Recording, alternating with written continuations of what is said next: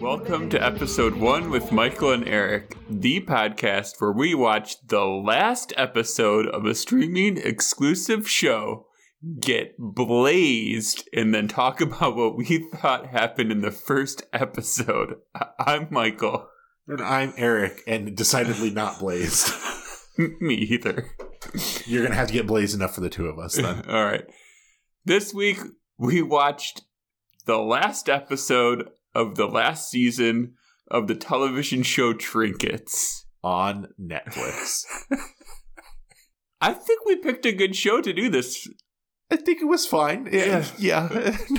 There's definitely stuff to talk about. I, afterwards chuckled to myself for a good few minutes, what in the fuck? 5 minutes in, I started chuckling to myself and going, this was another one of those ideas that sounds great in concept, but in practice, who is this podcast now for? It's for us. It's for you and me. But then why do we have microphones in front of our face then? Why don't we just hang out? Well, yeah, why don't we just do this privately ourselves? I'll tell you the answer. It's because we think we're hilarious and other people need to hear it. I think we're hilarious. I'll be honest, it seems contrary to what we're doing. I don't think other people need to hear our bullshit. Maybe it comes from living with a spouse who doesn't think we're funny at all. And so anytime I tell her a joke she doesn't think is funny, she goes, that's a joke for Michael. Even when it's decidedly not a joke for you. She doesn't get me like you get me. I don't think that's the case. I think she just has chalked our relationship up to not funny. It's just anything not funny that's over in the Michael and Eric world. Just including this podcast, I'm sure. So we watched the last episode of Trinkets, and now we're going to try to piece together what happened in the first episode going forward. So I didn't read any of the episode descriptions except for the episode description for the last one that we watched. Okay. And that description was, this is where I was like, this is going to be good. Here's the description. In a risky gambit that they hope will heal past hurts and help them move forward together, the trio plans one last epic crime. That has got to be the least helpful description to what we actually watched. Because what they did at the end there, I guess, was a crime. But just the breaking and entering part, and that's not what healed anybody. Yeah, so it starts off, they're driving down the road. Who's they? Michael, do you remember any of their names? I wrote them down. Yeah, so did I. Elodie? Yep. Who is from what I can tell, her character is sunny and positive. Yep. Then there was Tabitha, who didn't really have a personality. Who didn't register with me. Yep. And Mo, who also didn't really have a personality. Which one of the two was it? Mo? I don't know. I think Mo was the one that was in the relationship with. Oh yeah, Brady. Oh, who did have a personality, and his personality was, let's say it together, douchebag. I'll edit abusive that. Douchebag. Okay. So they're driving down the street, and then they say, school's gonna start. What's gonna happen? The end of the world as we know it. It's about time. And then it cuts to 2 days earlier. My least and most favorite instance of this doing that, in the final episode of a TV show, in the opening, they have to do a 2 days earlier. And it was not even a necessary 2 days earlier. You're right. I don't. But they never are. That may not be true. I think they're necessary is the wrong word. I can understand them being used as plot devices in premieres because it draws you in. You're like, oh, we're seeing the aftermath of something. I have ostensibly, if I'm not recording a stupid podcast idea, I have watched all 19 episodes leading up to this. I don't need to be drawn in any further, Netflix.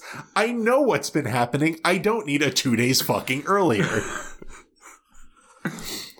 Okay. So, do you want to tell everybody what happened in this episode? I guess so. So, Mo... Hey. Settle down. Don't get so mad about it. I'm not doing that. I'm not doing that. You're the blazed one. I'm not. As far as we know... Yeah. No hypothesizing on the earlier series. I have to, because some of the things that they do in the show get provided no explanation. Right. So as far as we know... Because as far as I know, they could have just showed up in this Shoplifters Anonymous group and aren't actually there because they're shoplifters. I mean, they are. We know that based on stuff later. But, like, you know what I'm saying? Like, there's a lot of things that I have to make some assumptions about. I don't know where to start with this. Okay, I got this. So, their friend is in trouble because he cheated on a test. Except he didn't, though. They're all in high school. Let's start there. This is a high school drama. This is a high school drama where everybody talks as though they are fucking novelists. It was so great. It was so... Here's the thing. I really liked the acting in this. I think it was the writing that was shit. Because most of the people on this I found compelling to watch. I just found what they were saying very bad and very dumb. I agree. I think that they all acted well. Sure. So much so that the woman that played Elodie, I went and looked up. I was like, I really like her or whatever. Yeah. Yeah, she's in Deadpool. She's Negasonic Teenage Warhead or whatever her name is. Yeah. She doesn't, like, she sort of looks like her or whatever, but I would not have put those two together. Yeah, she was a standout for me too. Then they're like, well, we got to fix this because he didn't really do that. And then there's a boyfriend, and then this is the dumbest idea we've ever had. Here's the impression I got, and we have to go based off impression of this. Chase was the guy that was getting escorted out of school for cheating. Yeah, because some IP address pointed to his computer. Yeah. I got the impression that these three, at least this season, were involved in a cheating ring of some kind. Yep. And somehow Brady, who is douchebag, yeah, and was abusive to Mo, I think, when they used to date, I'm guessing season 1, because he's dating somebody else now. I would bet, just based on context clues, that he's the one that said that they needed to pin this on Chase. Oh, so I was right with you, but I think that what he did... You think he did it himself? He, like, blackmailed them or something and then did it himself. Right. Yeah. That's either way. I think he forced them in some way, whether it be manipulated or blackmailed, into pinning this on Chase. Because based on their reaction to Chase getting caught, I don't think the girls would have chosen Chase because they were like, oh, this is fucked up that it's going to happen to this guy. Also, in the middle of all of this, there is a coming out story where somebody is inspired by Elodie having come out, as far as I can tell. And there's a implied, like, romantic tension between those two throughout this series. That we're assuming. Well, she does do, like, she, like, apologizes to the... Elodie apologizes for how she treated that young woman, and she explains, like, oh yeah, I was just jealous of this relationship that you're having with this other girl, and then at the end she says, I'd like to give us another shot. So okay, yeah, I missed that bit.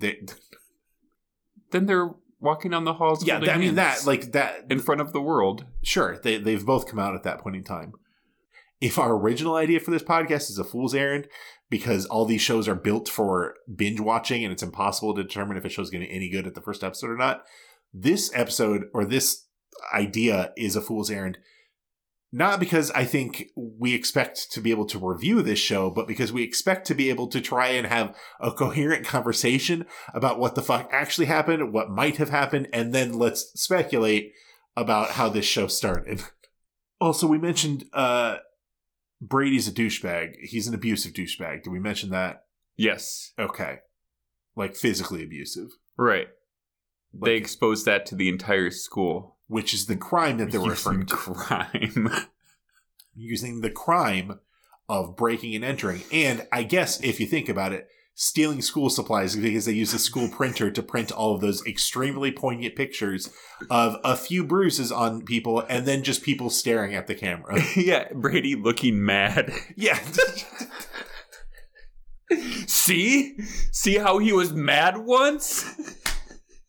I didn't even think about that. Yeah, it's just a picture of him being like real shitty at looking because he kind of has a douchebag face. But also, that crime, they walked into their unlocked school at night. through the window. Oh, they went in through the window? Yeah, they climbed up. That's why they were setting the boxes in the dumpster, and they climbed in through the window. And remember, Elodie had a hard time hopping down off the box. Oh, right. It was... And they walked out the front door. Funny. Yeah. Yeah. Did you notice in that room that they went into that there was just a bunch of oil drums? Nope. There were just racks and racks of oil drums, which is why when they first walked in, I thought, oh, they're going to some warehouse? What the fuck is this? And then it turned out to be their high school. So the number one question that I need answered when we start wildly speculating about the rest of this show is what the fuck was in those oil drums? But anyway, let's carry on. We see them go to a Shoplifters Anonymous group, which was led by, did you ever watch The Secret World? I think it was The Secret World of Alex Mack on Nickelodeon. Oh, yeah. That's who was leading it. That was Alex Mack? That was Larissa Olenek. Oh, I saw her and I was like, that face looks so fucking familiar. And I looked her up. This is Larissa Olenek of Secret World of Alex Mack. She was in 10 Things I Hate About You, Babysitter's Club, like all that shit. Yeah, she did look familiar. Yeah. I'm assuming she was more important to this show than the 5 seconds she got. Not that she's a huge name, but like that does seem like she might have fallen on hard times if this is the acting gig she's got. Is just 5 seconds as the leader of a Shoplifters Anonymous gig. While we're on this topic, serious question. Should I start shoplifting? People seem to really like doing it. And I'm pretty sure I could get away with it. I think you should do whatever your heart desires, Michael. I think you can do anything that you put your mind to. And that includes becoming a master shoplifter. Yeah, this could spark me off into a world of crime. I could break bad right now. This could be your Breaking Bad moment. Vince, get at us. We've got your next series idea. Cancel the Kim Wexler series. Do you need a guy that can look like Walter White if he wants to? So they do this crime to save the day. And they're like, this is the end of the world. It's about time. And then, things were fine. Things were fine. We didn't watch any of the rest of the show, since that's the premise of this episode. But even I could tell that this episode was rushed. In terms of what it was trying to what it was trying to wrap up in its story. Which seems dumb to me because from what I read, this wasn't a show that Netflix suddenly canceled. Like, this was a deliberate decision. They had planned this out. This was going to end in 2 seasons. But it felt a lot like they were trying to tie up a million loose ends in 24 minutes. There was so much going on. So many storylines. I was like, we're not even going to touch this one. 10 minutes in, I wrote down a note saying there are way too many very emotionally charged storylines in all this to get wrapped up in the next 14 and a half minutes. And they didn't. They just didn't wrap them up. They just quickly show her releasing her mother's ashes to the beach. And then she's like 200 yards away from the beach when she tosses those ashes and then goes down to the water. Maybe her mother hated the ocean but loved the beach. You don't know. Okay. We don't. Okay, that's question number 2. Why did she release those ashes where she did? It was also a really shitty view of the beach. No, agreed. But you have to admit that it was really triumphant to see them dancing around to We Belong. There was such a, there's so many very serious emotional through lines and storylines that we're trying to wrap up, including, someone developing a relationship with their father and having to let go of their mother and all this sort of stuff, only to punctuate it with them all dancing around goofily on the beach to We Belong by whoever the fuck that's by. It was just, it was a lot of whiplash is all I'm saying. Okay. So here's what I think happens in the first season. I think it is their shoplifting ring, right? And they get caught, obviously, because they're in meetings and stuff for it. And it seems like everybody knows, including at least Elle's father. Second season, I think, is the cheating ring. How do you think they get into the cheating ring?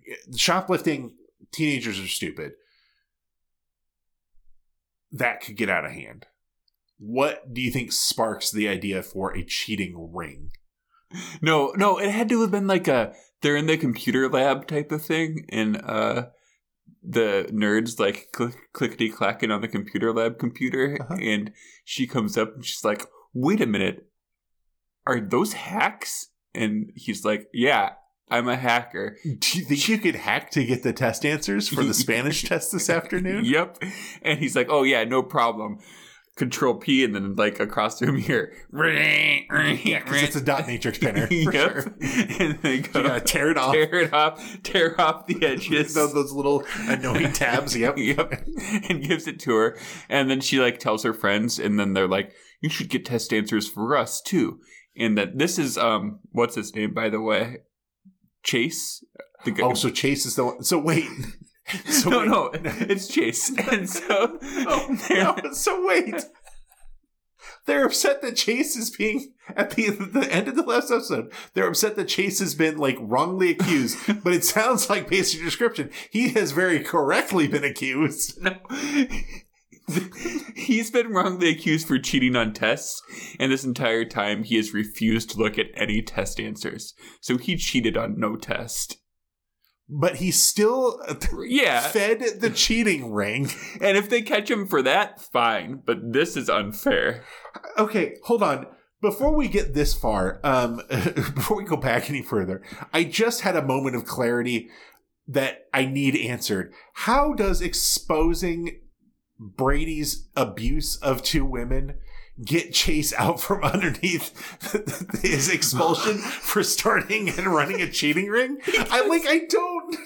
There was no part. They said that they stole the test. Yeah, there you go. I guess, but that doesn't explain how the IP. They were so convinced that it's Chase because it was his IP address. It went back to him. They know it was him. Them saying they stole the test. Okay, sorry. I didn't mean to derail our very important conversation. It's a confession rolled into an accusation. A confession. Confession. Where were we? Oh, he's printing them out, and then the other 3 start getting in, and they're getting the test, and then it just evolves from there.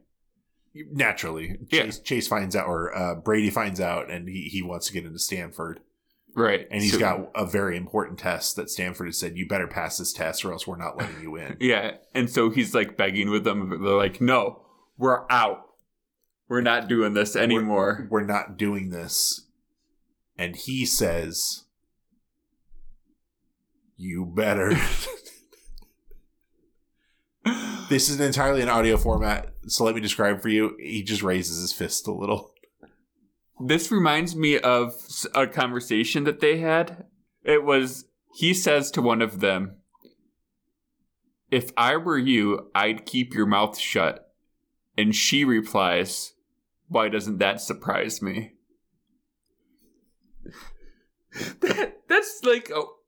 That's a weird piece of dialogue, isn't it? There were a lot of weird pieces of dialogue in this, Michael. I agree. That was a very weird one. But it doesn't seem incongruous with the rest of the show, which just had a lot of very weird people talking at each other. Not actually. It didn't feel like... It felt like people wrote the separate parts of the conversation without ever... Like, you wrote for Brady, I write for Mo, and then we don't bother making sure that the conversation makes sense. We just go, nah, ship it and print it. Let's go. Because her saying, why doesn't that surprise me, feels like a response to what her writer assumed he was going to say. But in reality, I think it's just because he is really grossed out by teeth and doesn't want to see them. And that's why he gets so mad sometimes. What? By teeth? Yeah, sure. Or teats? Oh, which of those are in mouths, Michael? And you know why he would want somebody to keep their mouth shut. Oh, got it. All right. Here's what I think happens in the first season. I don't have as much, but I think one of them the whole season tries to convince them to all murder somebody. And the other two have to talk her down and convince her that shoplifting is okay. It's an exciting enough crime. Oh, I see what you're saying. So we have a Breaking Bad / Better Call Saul moment, or at least when me and Kathy watch it, where something bad happens, we both think they're gonna have to kill that person. Like, somebody found out, they're gonna have to kill them. There's no way of talking their way out of this, only on this show. Like, somebody, right. They get caught shoplifting, and Mo says, we have to kill them. We can't be found out. No. They're shoplifting, and Mo says, this isn't an exciting enough crime. I want to murder a random stranger. And that's how they get into the cheating ring. The other two are like, no. Do you think they graduated then? So in the first season, they're on like Murderers Anonymous group. And that's how they get her to like kick her desire of wanting to murder people. And then they have to work their way down to shoplifters because they're trying to rehabilitate their friend. Dude, if there were a Murderers Anonymous group and I were like a homicide detective, I'd hang out there all the time. It'd be like, if there were a murder, it'd be the first place I went. That may be why there's not a Murderers Anonymous group. We may have cracked the case. Because I'll be honest, as soon as I thought of the idea of Murderers Anonymous, I thought, why don't we just put all the murderers in that group and they can just like figure their shit out?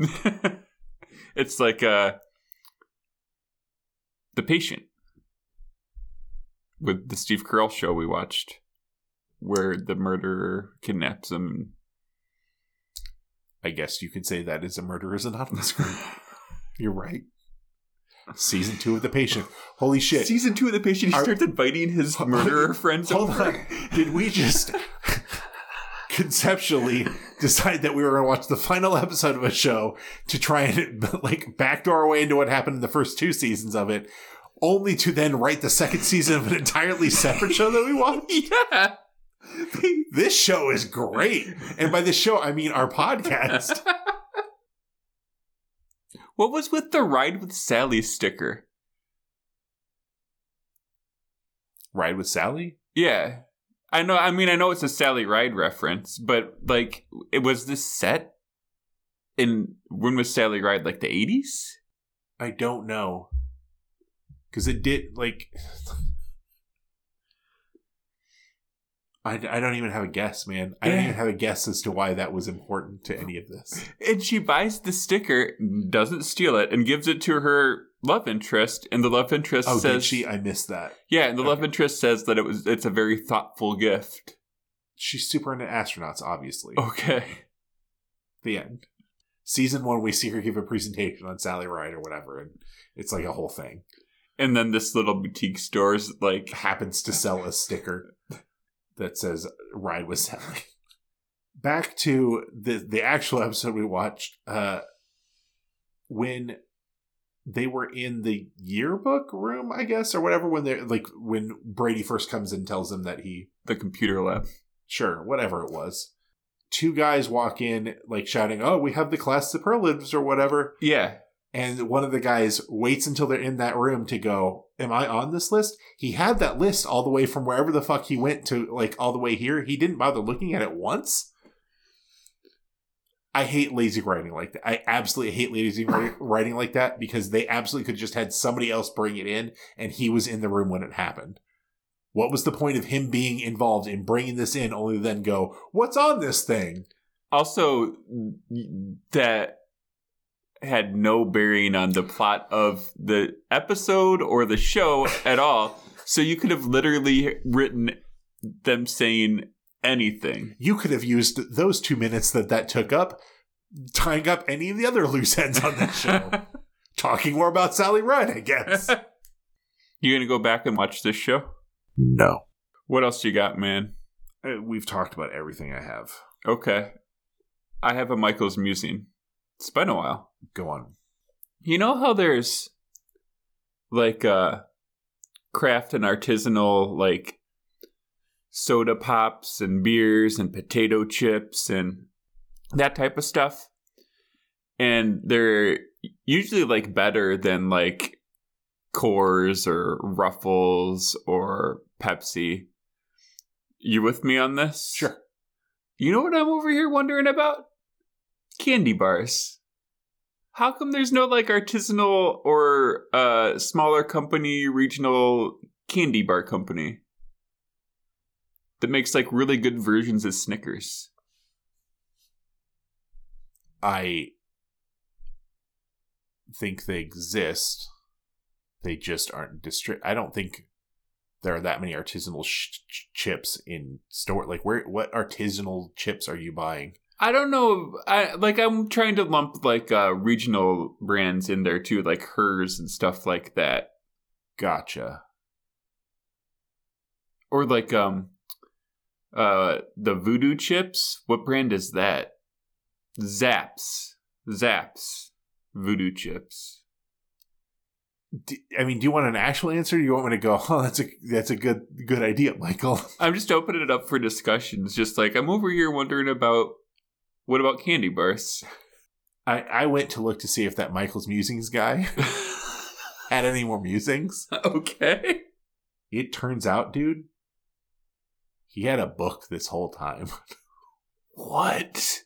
That's what I was looking at just now, is to see when this book was published. It was published in 2014. He has a book called Michael's Musings. Turns out, dude, we're the copyright infringers.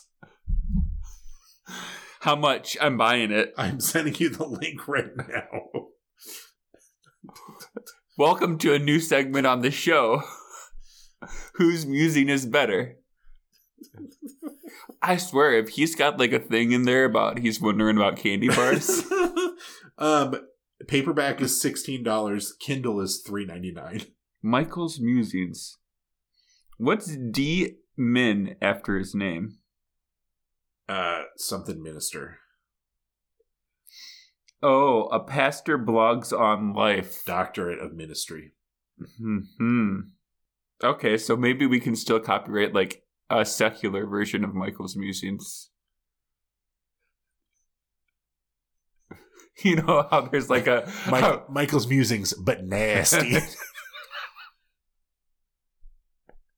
No, hold on. Michael's Musings after dark. All right, I'm gonna get it this weekend. Anyway, what about candy bars? I would bet that the preservatives necessary to keep things like chocolate and or nougat shelf stable for long enough to make that a worthwhile practice is maybe cost prohibitive. I'm not saying that those candy bars don't exist. I just don't think you're going to find them in stores. You're going to find them in chocolatiers and bakeries and shit. That's where the artisanal shit's at. Okay. Yeah, I guess I'm trying to differentiate between like the Stobers and like if you go to Chocolate Storybook and get a bunch of truffles, there's a clear quality difference there, which is what I'm referring to. Are you talking about that there needs to be a middle ground? No, I'm saying that there needs to be like actual candy bars. I would bet that those same chocolatiers have candy bars, dude. You're just not buying them. You're buying truffles, apparently.